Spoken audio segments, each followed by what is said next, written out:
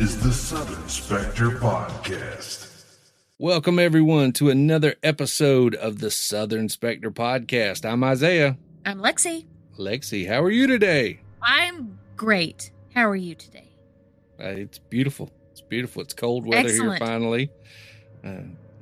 Happy legitimate New Year. I know the last time we talked, we were talking about the New Year, but it wasn't the New Year yet. Not officially. Not officially. Yeah. And so we're here. Last year we talked about our diets, and I'm in pretty much day 3 of mine, and I'm about ready to pull my hair out. Oh no. Yeah, I grew my hair out just for that. So I was about to say, I didn't think you had hair. normally I don't. Rip your beard out? Yeah, pretty much. It's a pain, but I'm struggling through the first few days, probably the first week, which you're bound to do. So I'm just hanging in there. So you decided on keto, right? I did decide on keto. I have been making, trying to make good health decisions, smarter choices, but it's hard to do that sometimes, especially when I have a leftover box of Little Debbie Christmas tree cakes standing in front of me. No. I have been seeing those. I think we talked a while back about how there was a shortage of them. They were hard to find. I finally did find them, but I did not buy any this year, and I'm so proud of myself. Well, good. That's good. Yeah, because they're evil. So they're evil. They're wonderful, but they're evil. But the Valentine cakes are going to come out pretty soon, and my life's just going to be screwed. I can't turn those down. I agree. They're, Little Debbie. You can't go wrong.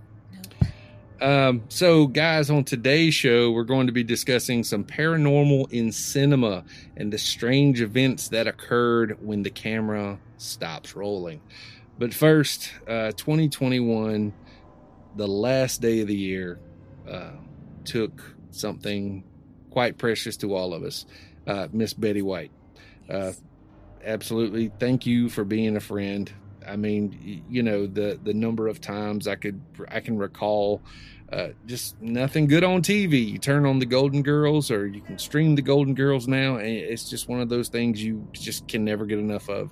It's a great show. It still holds up today. The comedy is still relevant, and it's just great acting. And I've noticed here recently that I hate to do this, but I noticed on TikTok, people are comparing the Golden Girls to the Sex and the City ladies. I've seen that. And I'll be honest with you, I'm not too happy about it. No, I'm not either. And the reason being is because, they were saying, how much the Golden Girls look so much older. Right. And then even though they're the same age, I'm like, okay, well, put these Sex and the City ladies in a retirement home then. Exactly. And it was also, 35 years ago? Styles were different, clothes were different. Exactly. Now somebody mentioned it was the hair. I can see that. But on the same hand, those ladies, the Golden Girls, they had class. They weren't golden just for nothing. They were legitimately golden. Absolutely. And I absolutely adore. Yeah, I adore each and every one of them. And so, but yeah, thank you for being a friend, Miss Betty White. We absolutely enjoyed your time here. Yes. And now moving on to a new section of the show, or a new segment of the show, is something I like to call the Southern Dictionary. Now, I have this book, and it is entitled, let's see here. Let me get a better look at it. It's called S is for Southern, and it's a guide to the South from absent to Zydeco, and it is by the editors of Garden and Gun. Now, if you don't know, Garden and Gun is a quite popular magazine here in the South. You also have the South magazine itself, which is published out of Savannah, Georgia, and Garden and Gun actually hails from Charleston. Right in your backyard. Yeah, right in the backyard. So I'll be honest with you. Garden and Gun, I love some of their articles and the things that they bring to each issue, but they got hoity-toity taste. I'll be honest with you. They really do. A lot of things I hadn't heard of. Like I said, the magazine itself is quite educational and it can be funny. It can be reminiscent and turn you on to some great food. But yeah, even some great music, but it's very hoity-toity, especially some of the products and stuff that they advertise. It's just, when you publish an article that says Christmas gifts for your neighbor under $350. Oh, wow. It's going to have to be a lot under $350. Yeah. We don't do that around here, ma'am. I mean, my mom is really nice. She gives little gifts to her neighbors. I know one of my neighbors, and I've lived on the block for 11 years. So, I mean, shows you what kind of neighbor I am. Me too. I mean, I like my neighbors. I speak with my neighbors and so on and so forth. But on the same hand, I mean, that's just a lot of money to shell out at Christmas time, like that. But anyway, the word that I'm going to share with you today, this is just going to help you guys that are unfamiliar with the South, maybe kind of acclimate yourself here. So, Lexi, I don't know if we actually discussed this once before. I don't even recall if I've actually discussed this on the show. But the word comes from the H section of the dictionary, and it is hash. Okay. Now, we're talking barbecue hash. We're not talking corned beef hash. Now, what I mean by barbecue hash is when you prepare, especially when you're doing whole hog barbecue, and that is exactly what it sounds like, is cooking the whole hog, not just the Boston butt or pork shoulders or whatever. You have hash, and hash is everybody around here, the circle area or the region where hash is made, it seems like it's getting smaller and smaller and smaller every year, because that is something that is, native to South Carolina. Really? There's not a whole lot of places outside of South Carolina that really makes this. If there is, I'd love to know about it. So, for example, when you cook a hog, you have a lot of leftover parts, meat, and there's a lot of things that go inside hash. Now, I promise you, this is nothing on the verge of, poorly made hot dogs, spam, or, anything, Vienna sausages. It's nothing like anything like that. This is actual good stuff. Don't worry about what's in it. Just know that it is sometimes better than the barbecue itself. Very good stuff. And that is, I absolutely love hash. And to me, a barbecue dinner is not complete without hash. Is it you add stuff to it, or is it just the meat? You actually add stuff to it. Basically what you're doing is you're taking the meat that's left over, you're boiling it down, almost like a Brunswick stew from Georgia, or I think it's Alabama that has the burgoo. But what it is you're boiling it down. You may add some potatoes or maybe some other vegetables in there, some spices, and you slow boil it down until it becomes like a gravy, but it's almost too thick for gravy.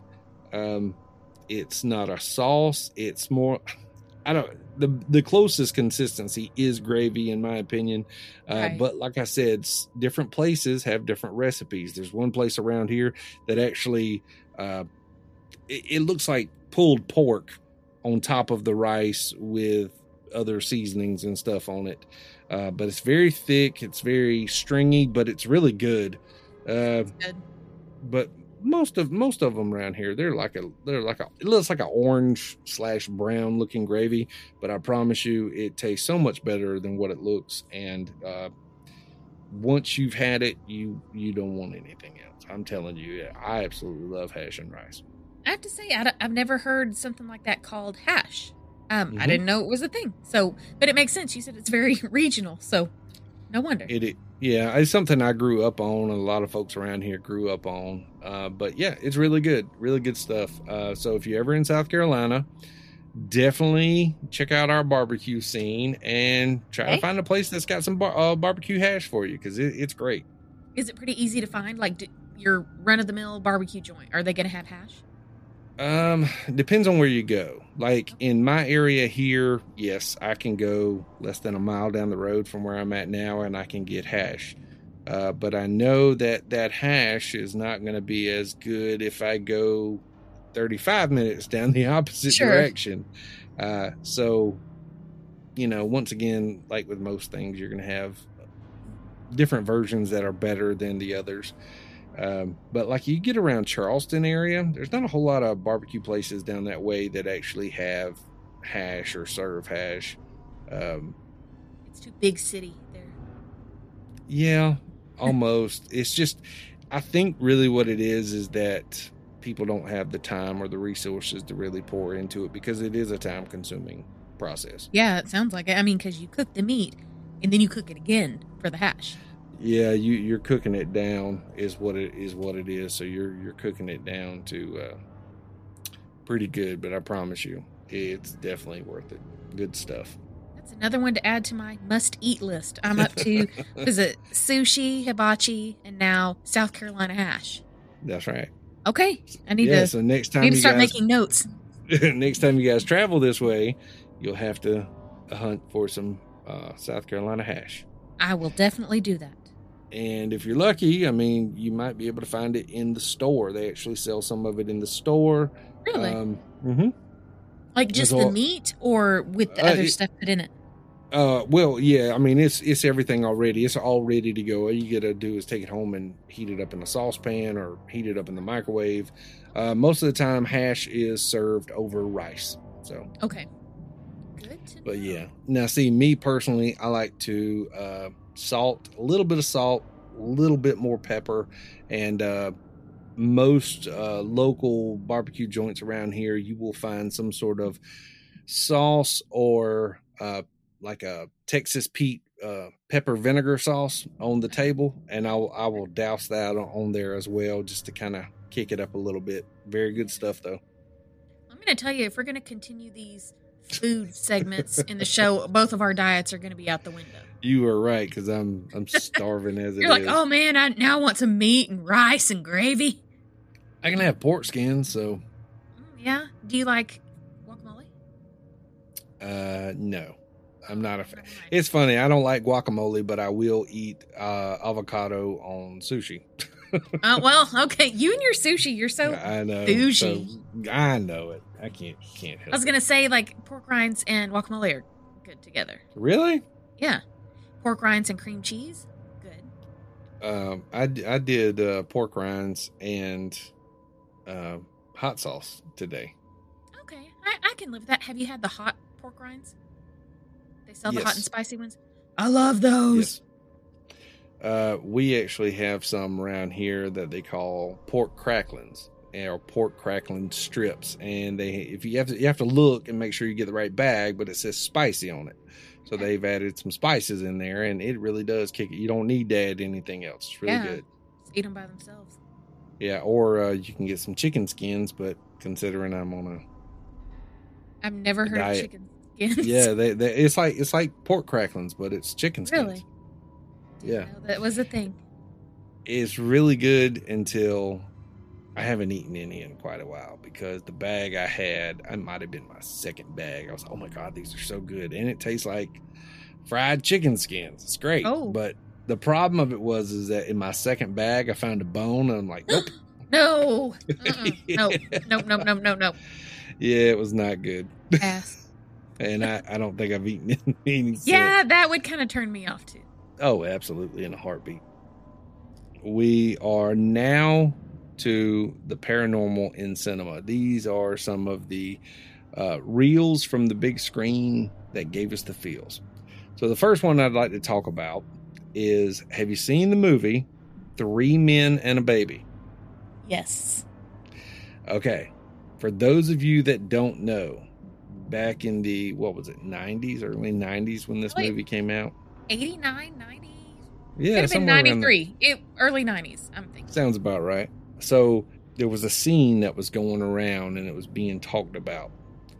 And in this scene, you see Tony Danza, and I think either his mother or one of the other guys in the movie, their mother, and everybody kept saying that there was a little boy that you could see in the window behind where the scene is taking place. Now, there were stories going on that there was a little boy and his family had used to live there before the movie was shot, and the little boy fell out a window and he died, and so on and so forth. Yada, yada, yada. A lot of urban legends surrounding this. But what actually turned out to be, it was a cardboard cutout of Tony Danza. Is it? Yeah, Tony Danza himself. Was it Tony Danza or Ted Danson? So, yeah, I said Tony Danza, but is it Ted Danson? I think it's Ted Danson. Yeah, you were talking about Tony Danza. I'm like, I didn't think he was in 3 Minute Baby, but I haven't seen it in a long time. I thought maybe he is. Or maybe it's another Mandela effect thing. I think I actually looked it up, but it's Ted Damn Danson. I just thought that was a great lead off, and I've got a couple more here, but we're going to get into some serious stuff later on. It's just really reminiscent of that kind of stuff that kind of led me to this. And back when, those used to be a bigger deal, you would hear people talking about that, like, have you rented the video? Have you seen this? And just running it back and watching it. Oh, yeah. And it's crazy. It was a cardboard cutout of Ted Danson, but people are automatically jumping to, oh, this child fell out the window and died. Like, really? Yeah, I actually heard the whole story that his mother, the kid's mom, had actually called the producers of the movie and said, "You guys shot in my old town, in my old apartment or whatever, and I see my child in the movie in the window and da da da da." But actually turns out, and that was a myth I actually believed for years. Right. Much like Phil Collins in The Air Tonight, and how he wouldn't literally witness someone drowning and did not lend a hand. Exactly. The next one is one of my favorites. Now, this one, I don't know if I should chalk it up to Mandela or re-editing. And of course, I'm talking about The Wizard of Oz. Do you know the scene that I'm referring to? I think I do. What's that? Which part is it? With the, what are they called? The Munchkins? No, not the Munchkins. Or is it the monkeys? No. Okay. Now I know what you're talking about. Oh, we're thinking about scenes? Yeah. Okay. We're talking about two different scenes. Okay. The one I'm referring to, is actually, probably about a good quarter of the way through the film, where they actually meet up with the Tin Man. And after this scene here, because of course the Tin Man, along with the Scarecrow and Dorothy, were attacked by the witch. Right. After they were attacked by the witch, in that scene, they of course get to doing their whole song and dance number. And the next thing you know, they're walking away. Well, as this scene takes place, in the background, if you look in the background of this shot, there appears to be a hanging munchkin. Now, that's what I was thinking about. Yeah, okay. Well, all right. Well, then I apologize. I must have been. It's okay. Thinking well, about now I'm wondering what scene are you referring to? Well, maybe there's another weird one. Well, when you said the Munchkins, I was thinking, okay, well, no, it's not the scene with the Munchkins, but it was an actor who actually played one of the Munchkins, and they said supposedly he hung himself in the background of this shot. I didn't remember which scene it was, but I had remembered hearing about the Munchkin supposedly seen hanging in the background of the movie. Now, here's the weird part about it. I know good and well that I've actually seen that scene with what appears to be a munchkin hanging in the background. Right. But upon rewatching this, you will now find it is a bird that is opening its wings. So my question is this like the Shazam movie and they've covered it up, or is this Mandela effect? Because if you look hard enough, I'm pretty sure you can find the scene with the munchkin hanging there. Okay, but again, it goes back to manufactured memories and whatnot. Were you looking for that hanging munchkin when you watched it originally? And you're like, oh yeah, there's the hanging munchkin. And then you watch it again later on and you're like, no, that's a bird. You know, is it true. Is it re-editing or is it the same cut, but you're looking for something different now? Very true. And you're seeing what you want to see. I'm not accusing you of anything. No, I'm just bringing that up. I understand. It's just very weird. It is. Now I want to get on YouTube and look for the scene. But it could very well be like Shazam, and there are old VHS tapes just hidden away. It very well could be. The munchkin hanging, but now it's replaced with... All right, so this one actually says hanging munchkin found on VHS tape. And we'll get to this in a second, but my next thing about The Wizard of Oz, since you brought it up, or I thought you were going to bring it up, but have you ever seen that the Scarecrow had a gun? No. Yes. Really? Yes, when they go to disperse of the Wicked Witch of the West.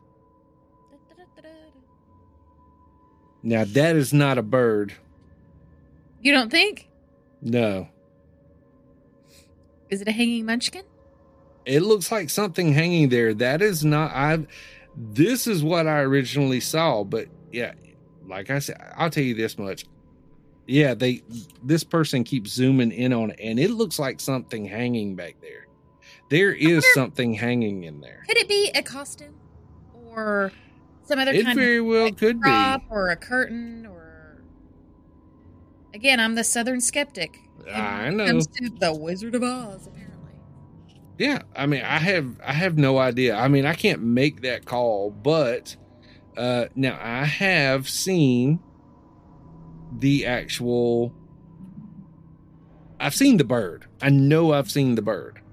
Okay. Because like it was one of those things where I'm like, yeah, that is somebody hanging. Because to begin with, it looks like someone was like pulling on some rope or something and getting like going higher in the tree. And then the next thing you know, it looks like they swing out. But the problem of it is that it was an actual bird that kind of was bent over with his beak on the ground. And the next thing you know, he stands up, he kind of elongates himself a little bit to make himself seem a little bit taller. And then the next thing you know, his wings span out. And so it looks from that angle, I guess maybe the coloring was off, whatever, but from that angle, it looks like something swinging from a tree. But this right here is eerily creepy, and I am going to share it with you. Thank you. I was about to ask you to do that. Yes. Because I need to see this and make the decision for myself. How the hell do you share anything on YouTube anymore? Heck if I know. But while you're looking at that, the next part is when they go to disperse of the Wicked Witch of the West, it has changed now that the Scarecrow has a silver gun, a silver revolver now. It's very weird stuff happening in our time. Did you see this? Okay, hang on. Let me go back to it. What does it say? Is it edited? It says youtube.com/user/suicidal munchkin. Yes, that is correct. Okay. Yes, youtube.com/. Now, what it does say up underneath it, it says, this clip is a direct capture from a 1980s VHS tape of The Wizard of Oz bought as part of a video lot from a collector. Unlike the alleged digitally altered DVD version, also screening on this channel, the sequence where Dorothy and the others enter the forest can be seen in its unedited version. Although the image is grainy and suffers from slight jittering, you can see in the background what can only be described as a hanging figure. There have been many attempts to debunk this urban myth, but here, for the first time, is what appears to be evidence to the contrary. Okay. This is super, super, super noticeable. If it was someone hanging there, I agree. they wouldn't have kept that in the shot. I don't know. I mean, here's my thinking of it. do you realize how many people have, like, even crews and whole set pieces and people who have been caught during the filming of a movie? Like, they're not supposed to be there, but they end up being there. True. I mean, there are a lot of bloopers and a lot of, little errors in movies, but that's kind of a big deal. All right. So just for example, and, just talking movies here for a second, but for example, the new movie with Leonardo DiCaprio and Jennifer Lawrence on Netflix called Don't Look Up. There is actually a 1-800 number that appears sometime during this movie.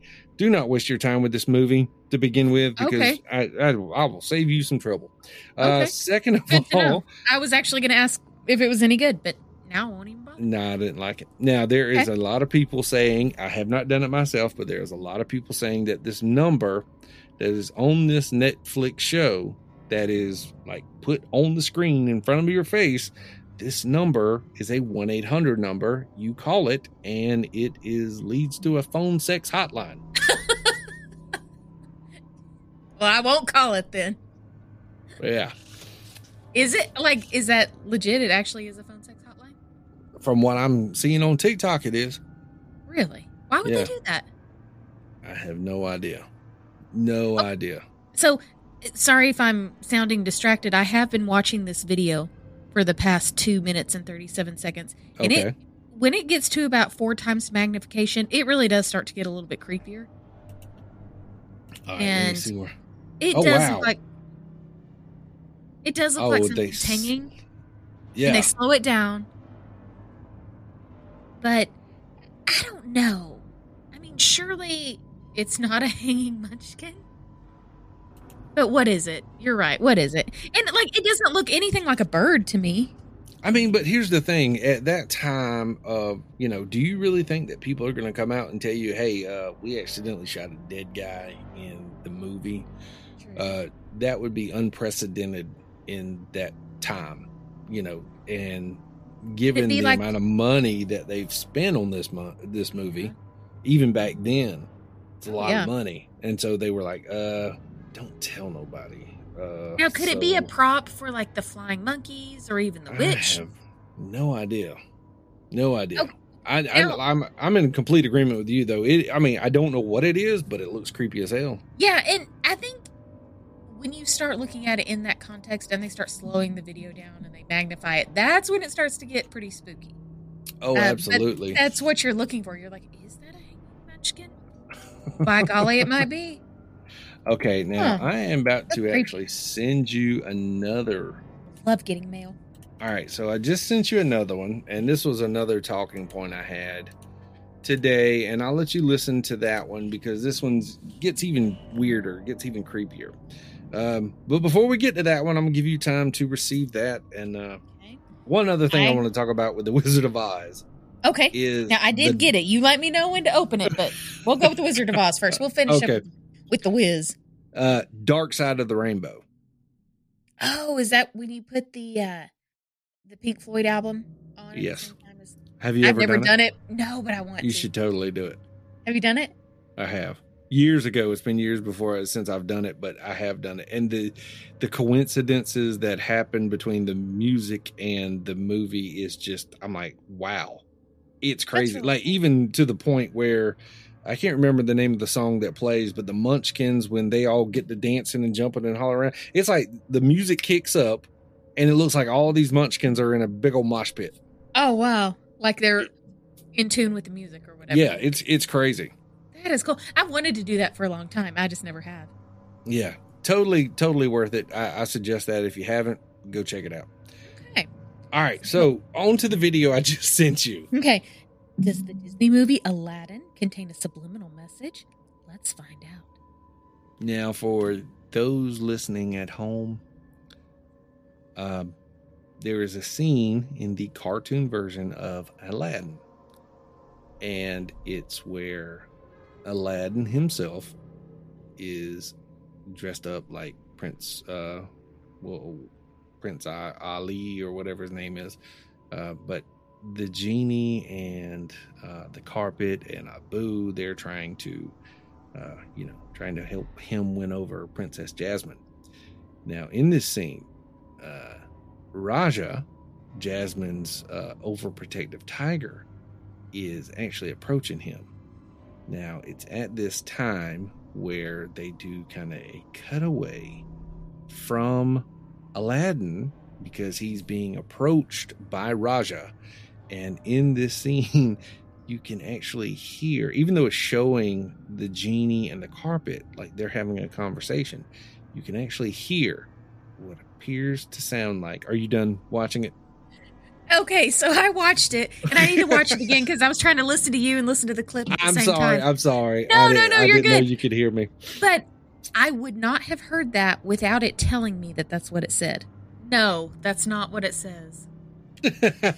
Oh my gosh, that is a stretch. I don't know what he's saying, but it is not, quote, good teenagers take off their clothes.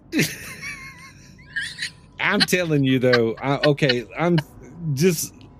agree. It is a bit of a stretch, but I don't know what else. It does sound to me like if you really pay attention, good teenagers, take off your clothes. You know, if you are listening for that, like it tells you in the caption to listen for it, you can hear it.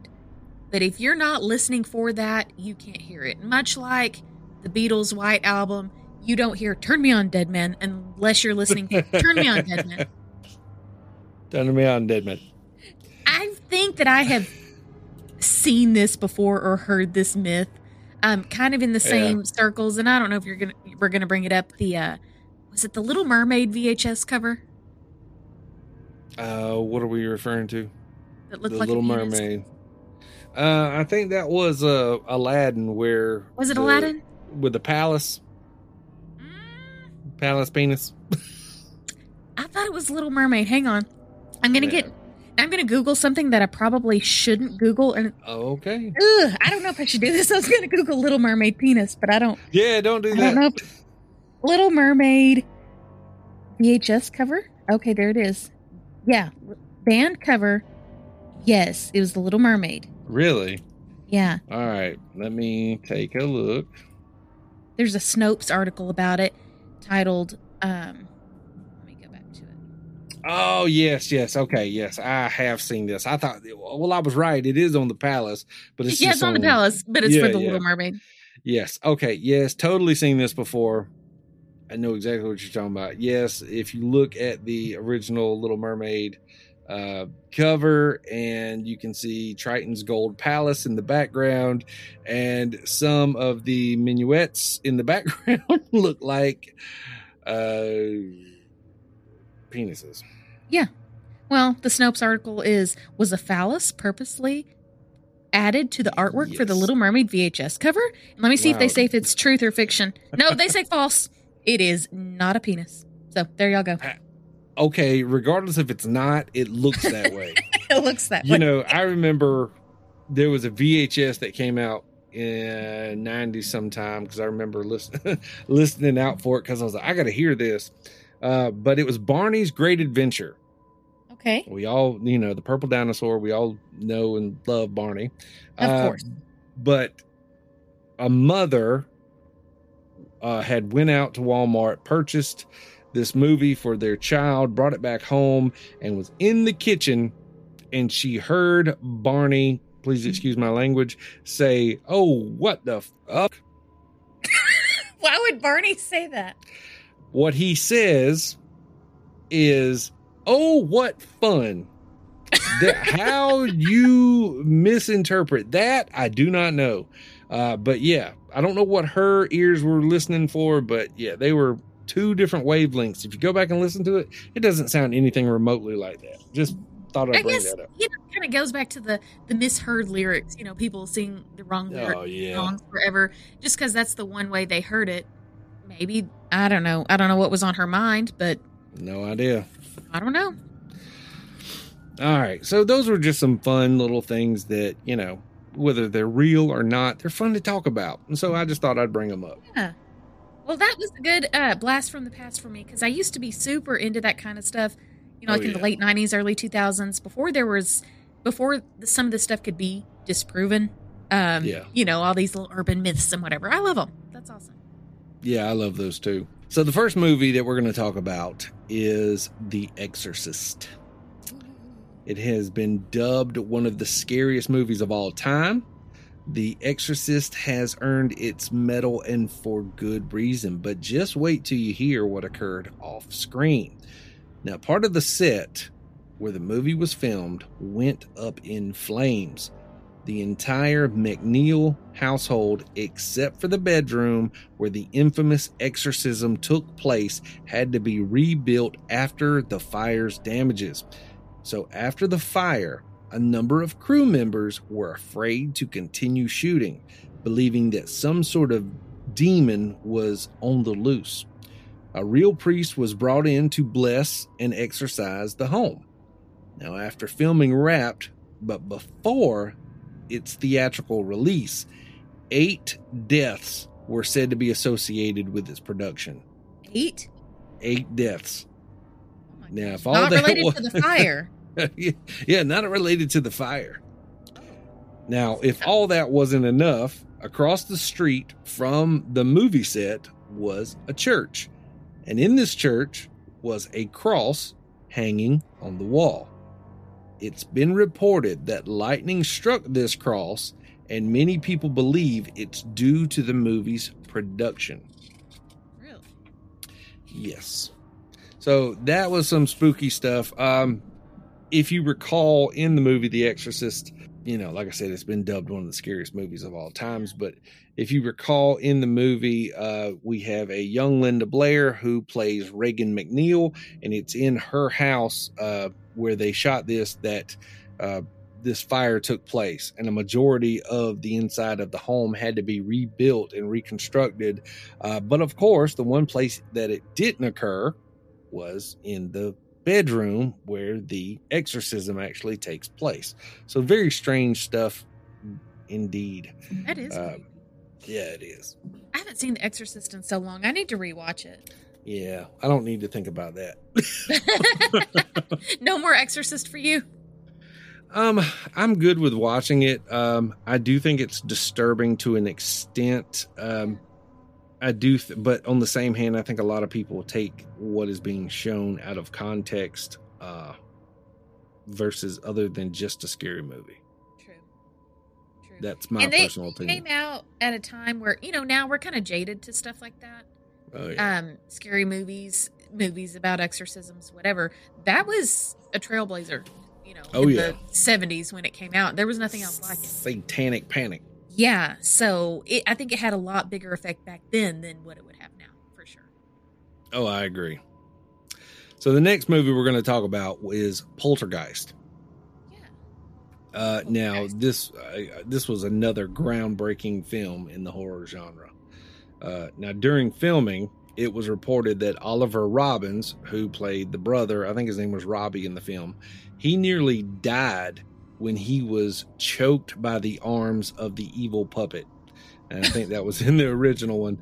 Steven Spielberg, who directed the first one, actually had to be the one to step in to save the young man from harm. Wow. Yeah, really weird stuff happening around here. So now 2 actresses, Heather O'Rourke, who played Carol Ann in the film, she actually died after filming Poltergeist 3, while Dominic Dunn, who played Dana in the first film, was actually strangled by an ex-boyfriend. And that story goes as follows. According to Wikipedia, Dunn met John Thomas Sweeney at a party in 1981. After a few weeks of dating, they moved into a 1-bedroom house together in West Hollywood. Due to Sweeney's jealousy and possessiveness, however, the relationship quickly deteriorated. The couple fought frequently, and Sweeney began physically abusing Dunn. According to one account, during an argument on August 27th, 1982, he yanked handfuls of her hair out by the roots. Dunn fled to her mother's house where Sweeney showed up and began to bang on the door and windows, demanding to be let in. Dunn's mother told him to leave and threatened to call the police. A few days later, Dunn returned to the home she shared with Sweeney, and the two resumed their relationship. Now, during another argument at their home on September 26, 1982, Sweeney grabbed Dunn by the throat, threw her on the floor, and began to strangle her. A friend who was staying with the couple at the time heard loud gagging sounds and ran into the room where Dunn was being physically attacked. Dunn told the friend that Sweeney had tried to kill her, but Sweeney denied the claim and requested Dunn to come back to bed. She pretended she was going to comply, but snuck out of the bathroom window instead. When Sweeney heard Dunn start the engine of her car, he ran out and jumped on the hood of the car. Dunn stopped the car long enough for Sweeney to jump off the hood and then drove away. For the next few days, she stayed with her mother and at the homes of friends. She later called Sweeney and ended the relationship. After he moved out, she had the locks changed and moved back into the home.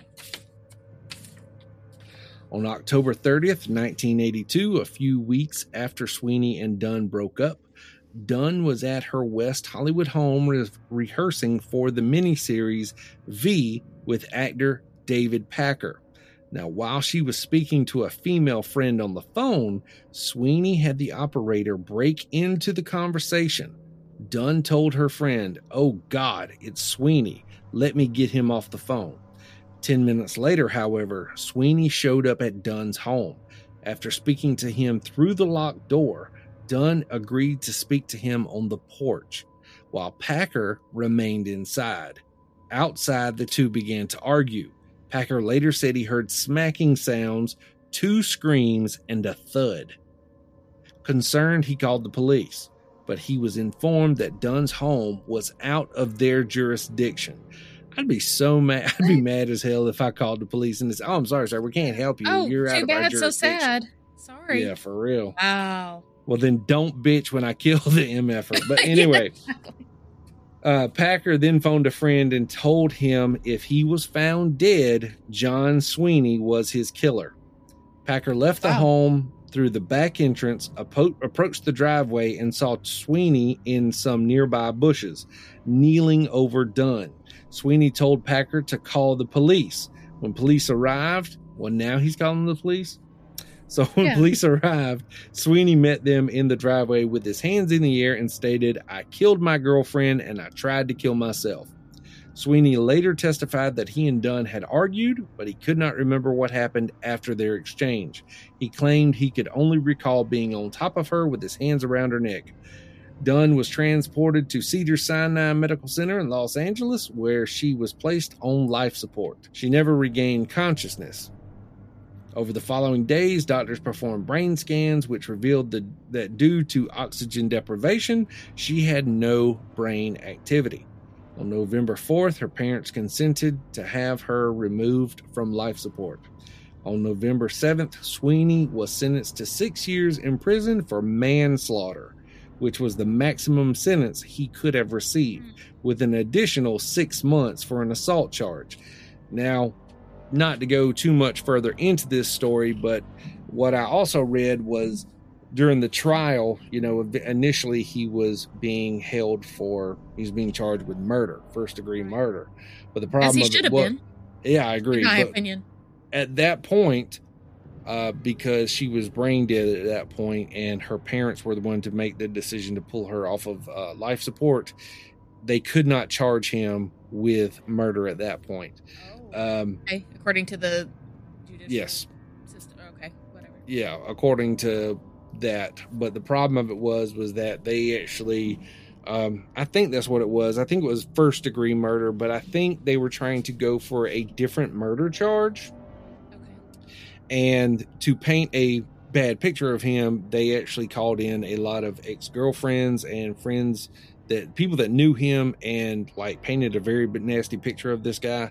And the judge completely threw it out, saying it was prejudicial, and it just didn't make any sense to me. So the judge kind of got called out about that, and a lot of people did not agree with his statement. So when the jury actually came with their verdict, they said that, this is this is what we've came to, which is, of course, manslaughter. And it was at that point the judge kind of jumped on the jury and said, shame on you for not giving him, such and such a charge. And they were like, serious? well, you withheld evidence from us. You wouldn't admit it. Exactly. So why would we, so it was just, it was a big to do. And they did what they could with evidence they had. Exactly. And not to mention at the end, the big pool scene at the end of the very first Poltergeist, real human cadavers and skeletons were used in that pool scene at the end of the movie. Yeah. No. Are you serious? Dead serious. What? Yeah. Ow, why? You didn't know that?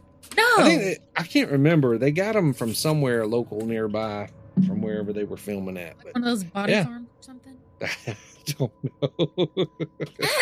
That's creepy. Yeah, so when she was in there when she had slipped into the pool with the skeletons, those were real skeletons. That was like her real reaction. No. Yeah. Wow. No thanks. Cinema For some reason, that just disturbs me more than anything else. I don't know. But that whole thing, like, now, that's horrible. Isn't it? That's crazy. I just, once again, you hear all this different stuff about all this weird happening on film sets. Yeah. All right. So now we move on to, of course, one of my favorite franchises, which is the Conjuring universe. And we start with The Conjuring itself, which was released in 2013 and is based on the real life haunting of the Perron family. Now, for actress Vera Farmiga, who plays Lorraine Warren in the film, reported she felt very uneasy about taking the job and even filming the movie. So, fearing it would bring a negative presence inside her home, Vera even refused to bring the script inside her house. However, one night she opened her laptop and noticed 3 slashes across the screen without any explanation. Wow. Very creepy. That is creepy.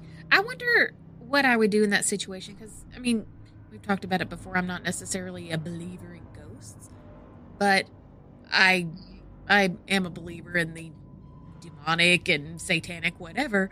I don't know how I would feel about being involved in a project like that. If I would, just think it's harmless, it's just, you're acting, it's pretend, it's make believe. Or if I would think, this could get out of hand. This could get kind of sketchy. I need agree. to be careful. I don't know what I'd do. Oh yeah. That I mean, it's spooky. I mean, there's no doubt in my mind that things like that exist. So sometime during filming, the Perron family visited the set. Now, some of the crew noted that a strange gust of wind seemed to follow the Perron family wherever they went. After their visit to the set, Carolyn Perron even noted that she was pushed to the ground after returning home.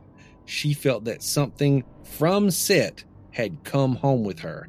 I disagree with that. I think you brought something to set. I think you brought it to set, and then you just brought it back to the house. And then you just took it back home with you.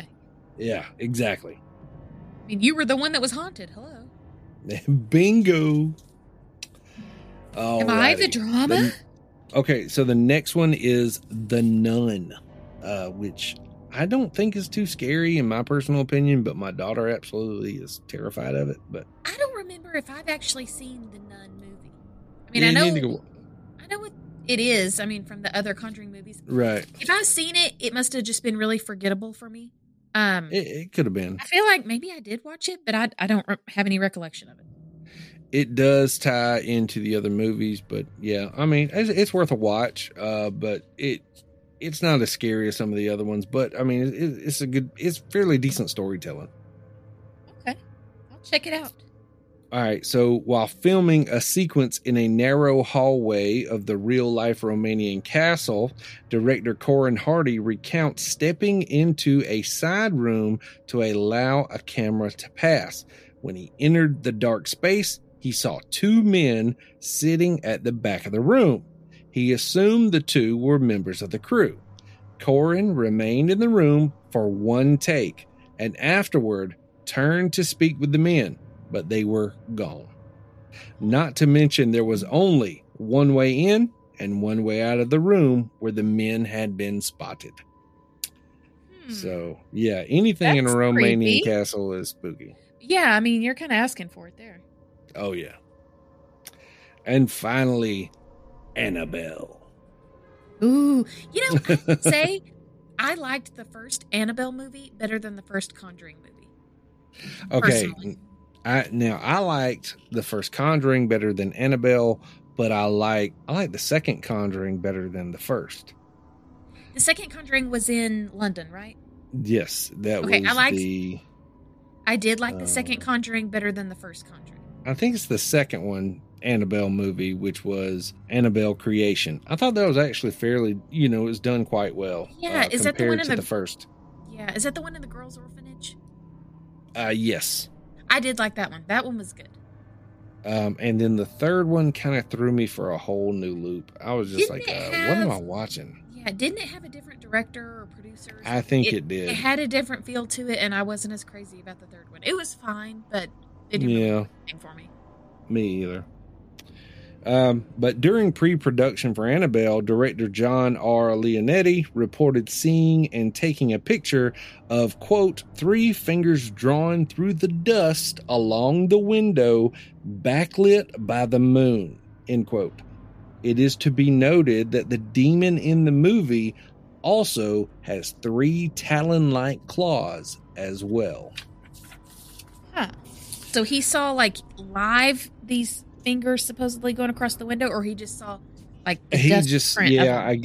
I guess it was just like the dust print of 3 claws, 3 finger marks or whatever. So yeah. It's easy to dismiss. Yeah. So then producer Peter Safran recounted the following to the Hollywood Reporter. Quote, "We shot in this amazing old apartment building near Koreatown, and we had some funky stuff go down. In particular, the first day that the demon was shooting in full makeup, we brought the demon up in the elevator. He walks out and walks around to the green room to where we're holding the talent. And just as he walks under, a giant glass light fixture is being followed by the actor playing the handyman of the building. And all of a sudden, the entire glass light fixture falls down on his head, the janitor's head. And in the script, the demon kills the janitor in that hallway. It was totally freaky. Yeah. Said it was totally freaky. So yeah, that would freak me out. Yeah, that was most definitely. Now, of course, you've all seen the real Annabelle. The real Annabelle looks nothing like what they show on the movie screen, but that's the magic of the movies. They have to make it more appealing to haunt your ever-loving dreams. Right. But yeah, I mean, you can actually look it up on YouTube, so I'm not telling any stories here, but you can actually look up a lot of the audiobooks of Ed and Lorraine Warren on YouTube and give it a listen. Some of it is downright chilling. I don't care if they were fake. They were a hell of a gifted talent. They were storytellers at the very least. Yes. They were. It will give you chills. The way everything was portrayed in there, it was really great. So, but yeah, if you ever bored and you want something new to look forward to, go check that out. Go read some of their books, because they got a pretty decent collection of stories and collections that of their experiences, even on YouTube. So go check that out. Yeah. But yeah, these movies, I love these movies, and I absolutely love the way that Ed and Lorraine are portrayed in the films. Yeah, I do too. I know a lot of people don't, call them fake or whatever. I don't care if they are fake. Like I said, I like them as people. I'll put it that way. Yeah. And I know they get a good portrayal in the movies. Yes. This is going to sound really, really tacky, but the actors are very, very good looking. Ed and Lorraine themselves, the actors are very good looking. Kind of like Joaquin Phoenix and Reese Witherspoon and Walk the Line, But yeah, I mean, I think they get a really good edit in the movies. The